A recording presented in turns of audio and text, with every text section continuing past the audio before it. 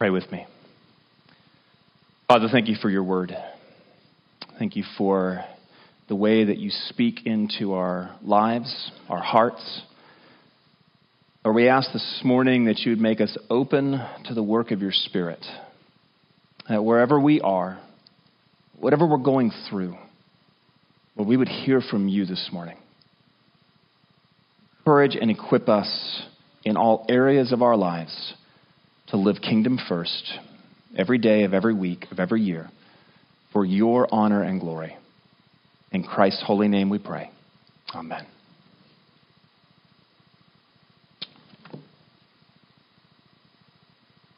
My family loves Christmas. I don't know what your living room looks like right now, but mine looks like Santa has come in and just vomited stuff all over the place. Every square inch of wall, and there's Christmas stuff everywhere. And about 5-6 years ago, I decided I wanted to try the outside of the house. You know how expensive it is to do the outside of the house? Went to Home Depot, looking at all this stuff, and it's really expensive. But I remembered that after Christmas, there's huge discounts. And so that year I waited, and I went after Christmas. And I go in, and stuff is like 80% off, 90% off. Some of it they're handing it to you. Please just get this out of our store. But what's left, it's like it's from the island of misfit toys.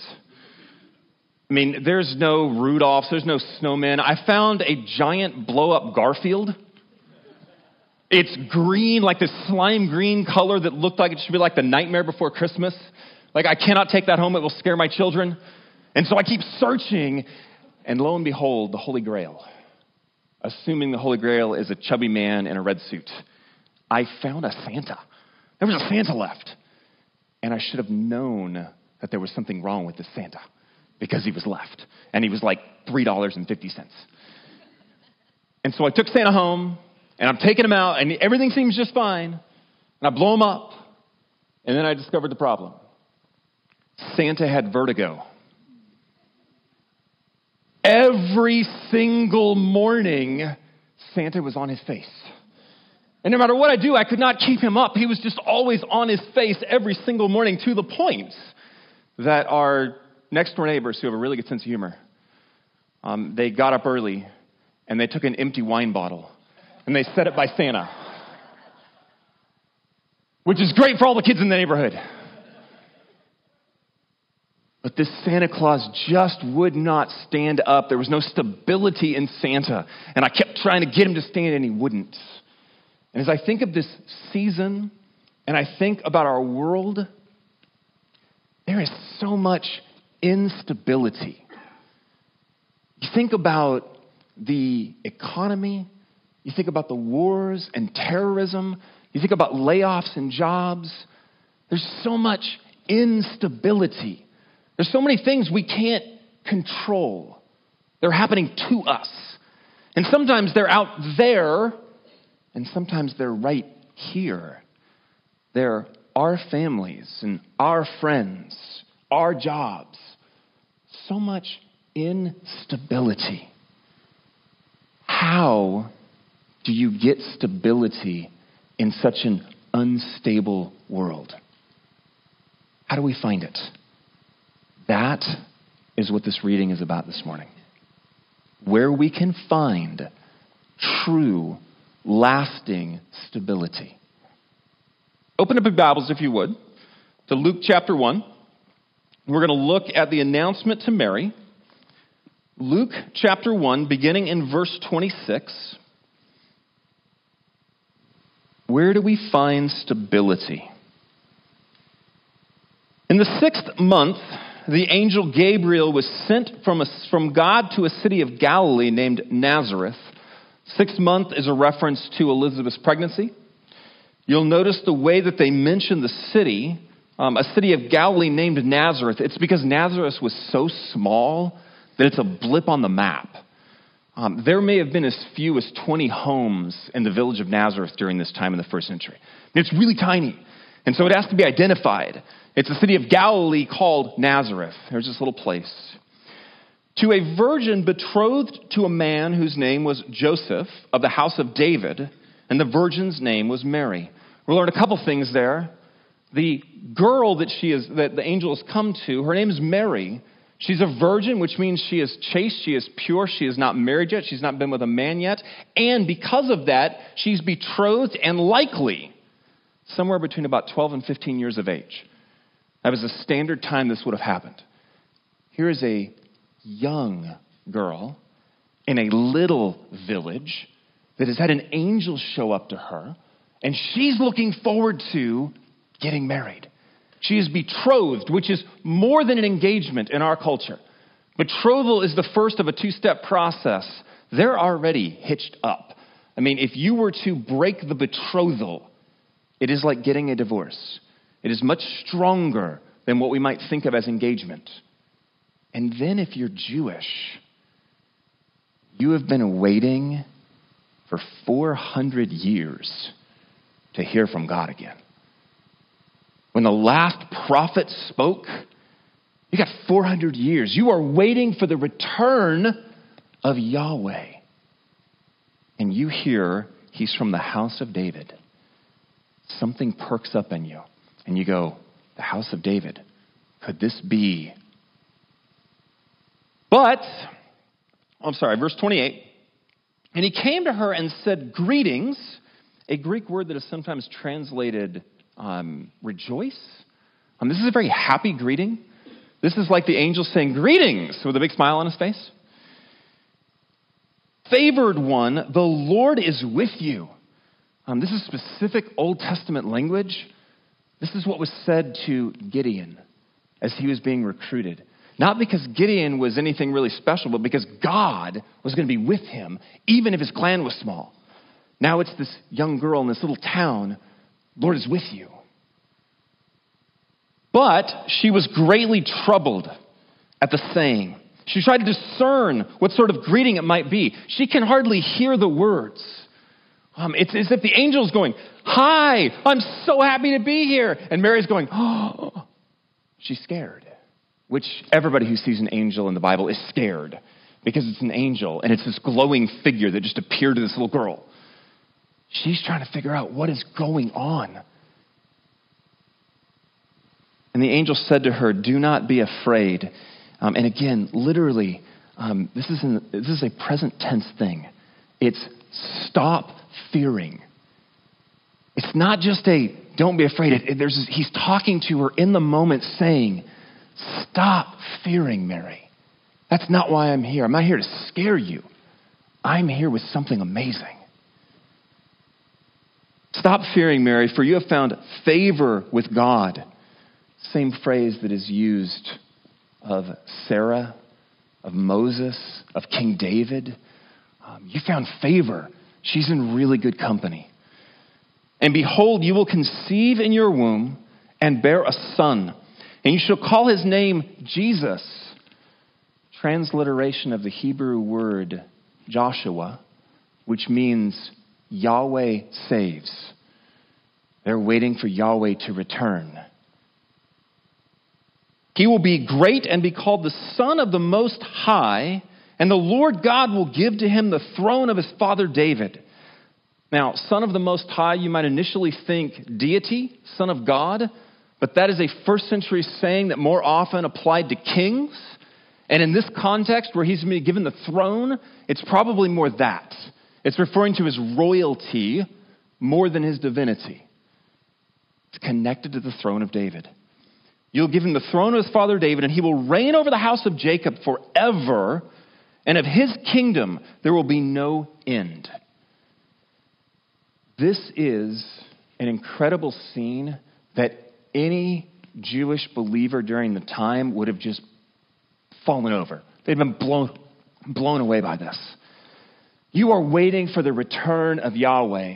And here's this announcement where you're talking to this little girl, and there's all of this imagery that brings in so many Old Testament figures, all in positive ways. And then you get to the end and you say, here it is.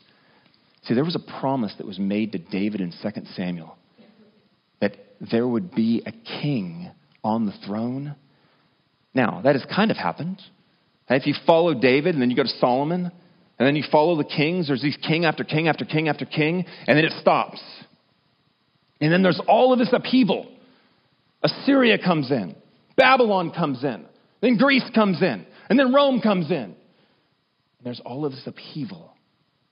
There is no single ruler that would forever be on the throne. That was the promise made to David. That's the announcement the angel is making. This is not just, oh, there's a king coming, much like all the other ones. This is much more radical.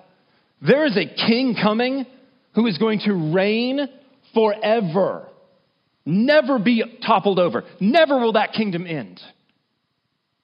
How much instability is there in a company when there's turnover? Especially when the turnover is the president, somebody high in the company. How much instability is there in families when relationships begin to crumble and fall apart? We know when things change and fall apart, there's this instability inherent in it. What if there was a king, a single king, who would reign forever, never be overturned? His rule would never be challenged. He would always be in control. There is nothing more stable than that. That's the promise. That's what's happening with Mary. Your son is that king. I would like to give you an image for stability. I want you to think about stability using this picture. You all know what an anchor is, right? If you have a boat, you take an anchor, you put the anchor down, and it holds the boat in place. Now, here's the thing about the way that it works.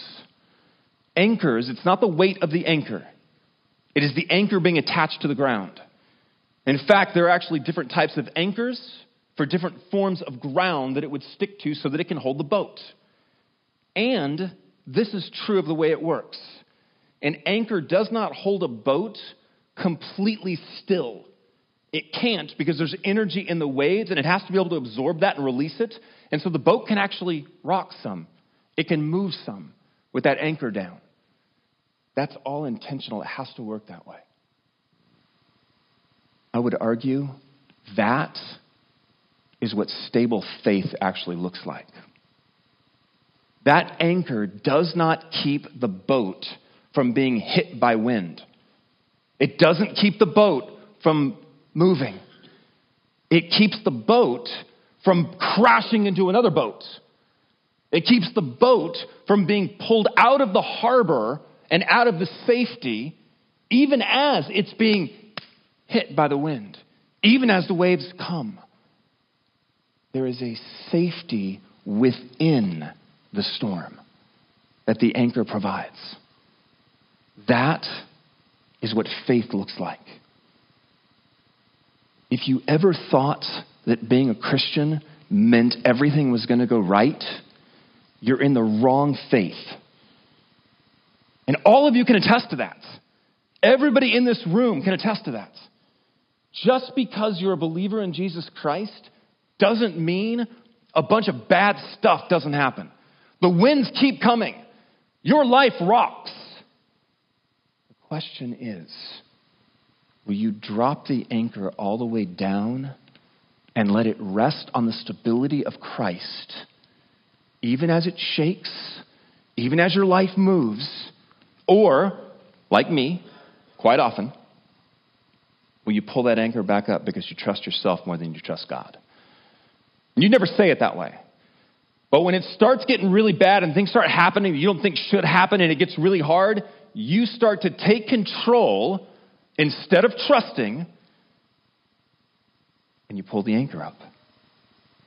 Will you let the anchor all the way down so that it is resting on Christ and you are trusting Him even as the waves come, the wind comes, and it knocks you around?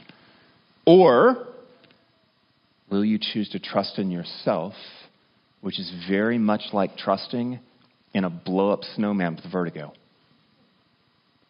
Because we have so little control over so many things.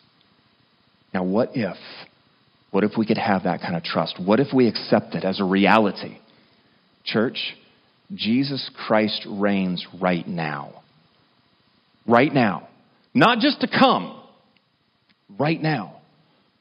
And there is nothing that will ever topple that. There is nothing that will ever take that away. It is that thing which we can rest our anchor on completely 100%. What might it look like if we did that?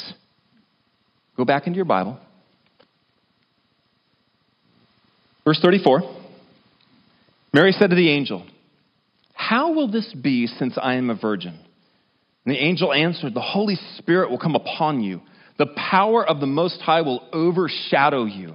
Also, Old Testament language. This is the same language of the Spirit hovering or shadowing over the waters at creation. It's the same language as the Spirit descending on the tabernacle. Now that same thing is going to overshadow Mary. Therefore, the child to be born will be called Holy, the Son of God. And behold, your relative Elizabeth, in her old age, has also conceived a son. And this is the 6th month with her who was called barren. For nothing will be impossible with God. Here's the first thing. If you can accept and embrace that he is reigning right now, it will never end, and drop the anchor all the way down, you have to change your view on what is possible. On what is possible in reality. Because it all changes if he is reigning. And it's interesting the way this starts. If you remember the story of Zechariah, there's an exact parallel here. The angel shows up to Zechariah and says, "Your prayers are being answered. You guys are going to have a kid." And Zechariah goes, "How can this be?" And the angel goes, "How dare you? How dare you doubt that God would do this? You are now going to be mute for the next 9 months." Well, then the angel comes to Mary and says, "You're going to have a kid, even though you've never been with a man before." And Mary goes, "How will this be?" And the angel goes, "How dare you doubt?" No, he doesn't. Why? I mean, is this just like some form of favoritism by the angel? Like, you're a little girl, you don't get it, and so we're going to give you a pass here? Or I would make this argument based on Mary's attitude, the angel's attitude, and everything in her passage. Zechariah was asking a question of doubt. How is this going to happen? Because I don't think it can. He had already given up. We've studied this story before. Zechariah he may have even been praying, but they were only words at that point. He'd given up. Whereas Mary is a question of faith. It's not "Oh my goodness, how are you ever going to do this? This can't possibly happen." It's "How are you going to do this?"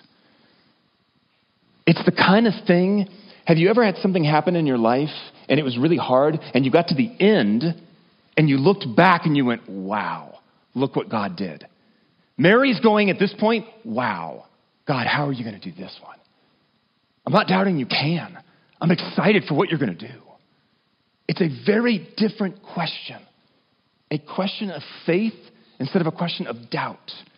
Those are the kinds of questions that we can ask if he is reigning right now, and it will never end.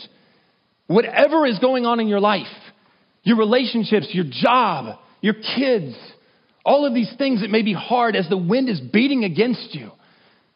The question can be right in the middle of how hard it is. The question can be, how are you going to do this one, God? Because you're reigning. And I have a hope and a possibility of a reality that is not true without you. Because without you, all I have is a blow-up snowman with vertigo. And I could not put much hope in that. He's just going to keep falling down. But with you, I don't know how you're going to do it. I don't know what it's going to look like. But you are reigning. And I can look at it very differently. There was a little boy who came back from Sunday school class. And his mom said, what did you guys learn today? And he began to share. We learned about this man named Moses. And Moses did something really cool. He rescued all of his people from Egypt. And as he was leading them out of Egypt, they came to this really big river, and all the bad guys were following him. And he had to get over that river, and so he had his engineers build a bridge. And then as they went over that bridge, they got to the other side, and the bad guys were going over, and he called an airstrike, and he blew up that bridge. And all of the bad guys were in the river. His mom raised an eyebrow. She said, "Is that really what your teacher taught you?" And the kid went, "No, it's what she meant, though. I mean, you wouldn't believe what she told us." And as we think of that, I wonder sometimes, is that really how we feel? I mean, do we read some of these crazy, miraculous things? Do we think about a true and living God who loves us, and in some ways he's nothing more than a story instead of a reality? He's something that we struggle to believe in instead of dropping the anchor all the way and just going, "You're my God. You reign. There is nothing that is impossible. I have no idea what this is going to look like, God, but I know you are in charge, and it will change how I see what I'm going through." Number one, if you accept it and drop the anchor all the way, it will change the possibilities of reality. Number two, look at next verse. Verse 38. Mary said, "Behold, I am the servant of the Lord. I am the servant of the Lord." That is what Mary sees as her identity. You know how strong identity is? I mean, think about the various ways you define yourself. Husband, wife, parent. Maybe you define yourself as a teacher or a lawyer or whatever your vocation is.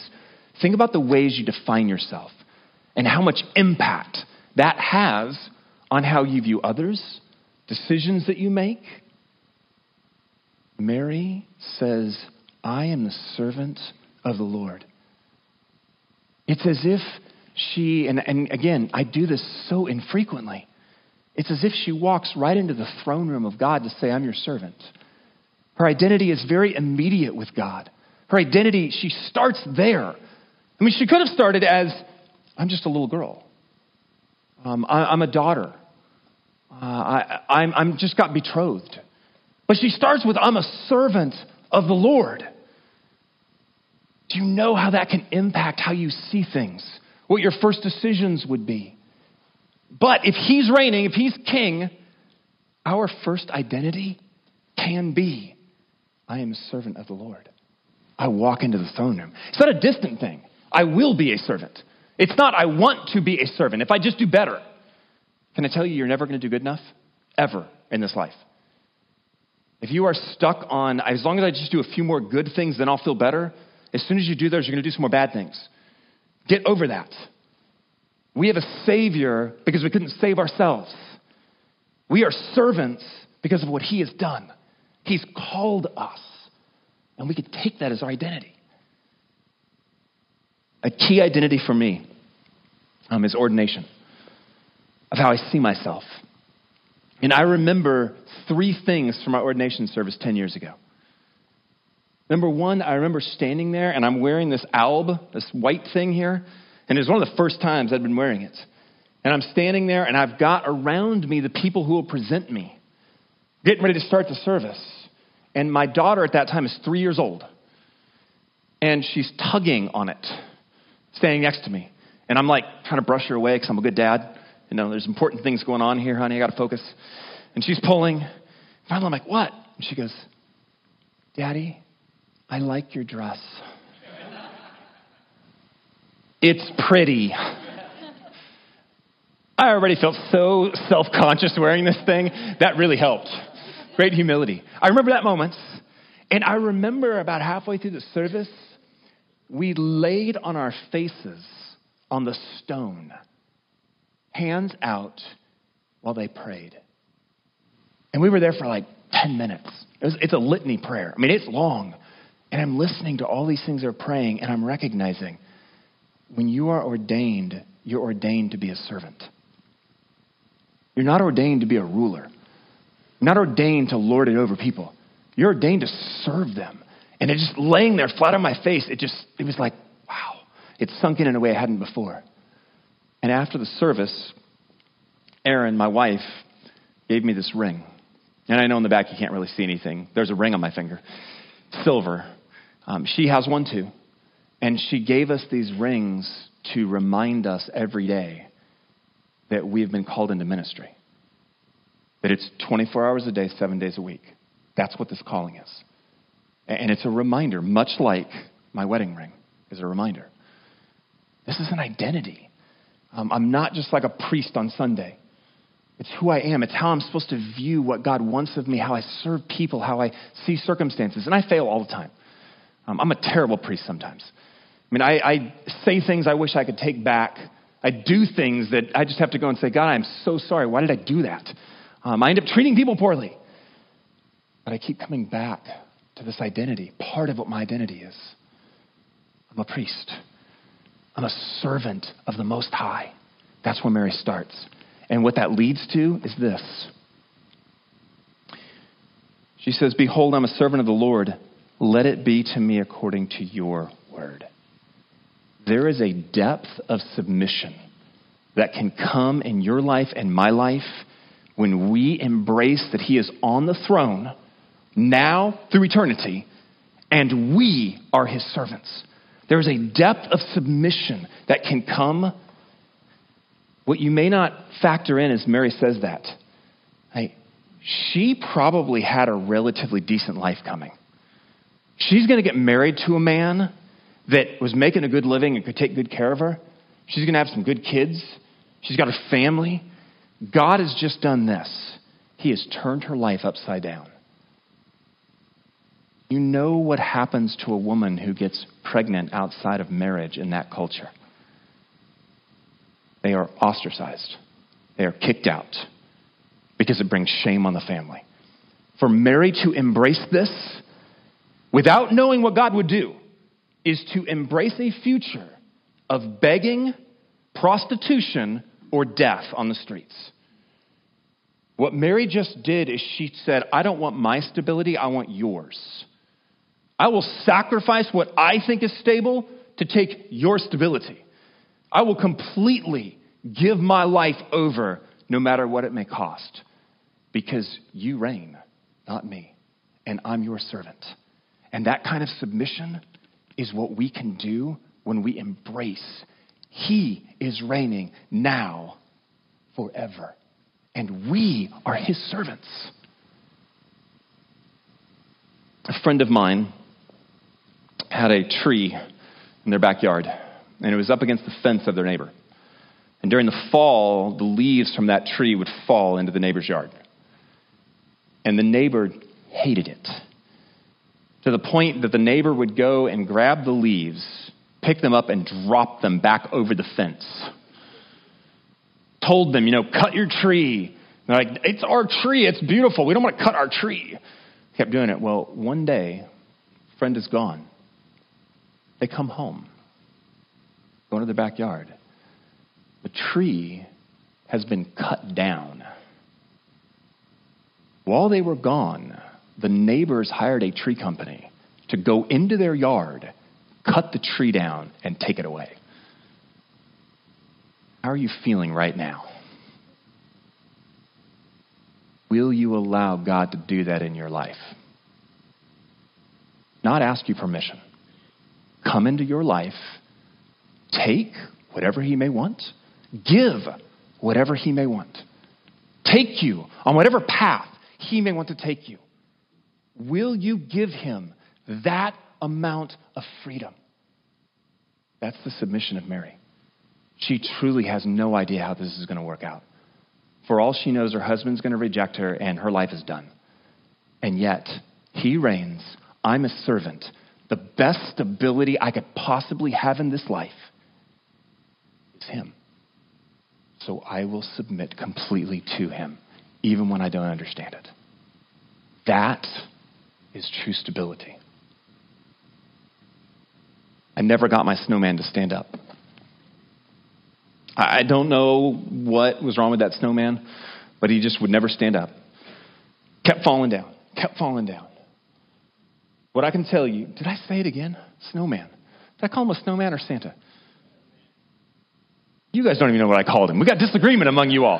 See how unstable things are? My goodness. All right. Well, the Santa just kept falling down. And this is what I would say. Whatever that blow-up thing was, it just kept falling down. I can guarantee you, as long as you are in this fallen world, things will be unstable. No matter how stable you think things may be, they will be unstable. Things will happen that you wish didn't. Things will happen that you'll try to get out of. Some will be really good. Some may be really bad. Some may be long-term. Some may be really short. But it will remain unstable. And like that snowman, Santa Claus, Garfield, just going to keep coming. But here's the one thing. That blow-up vertigo doll thing, it never blew away. It was anchored. No matter how much it kind of fell and got knocked around, it was anchored. No matter what comes into your life, you can anchor your life to Jesus Christ. He is reigning now and will reign forever. And we're his servants. We can submit in ways that you couldn't do with anything else because of who he is. Would you pray with me? Gracious Heavenly Father, thank you for your Son, for all that he gave to us, the love that it took to come and live our lives and then to die as one of us. But Lord, you have raised him, and as we come just to celebrate the birth, we already know the ending. You raised him to new life, and he reigns. Lord, let that truth so impact our lives that we are transformed and we can live new lives by your Spirit, especially this season. In the name of Jesus, we ask it. Amen.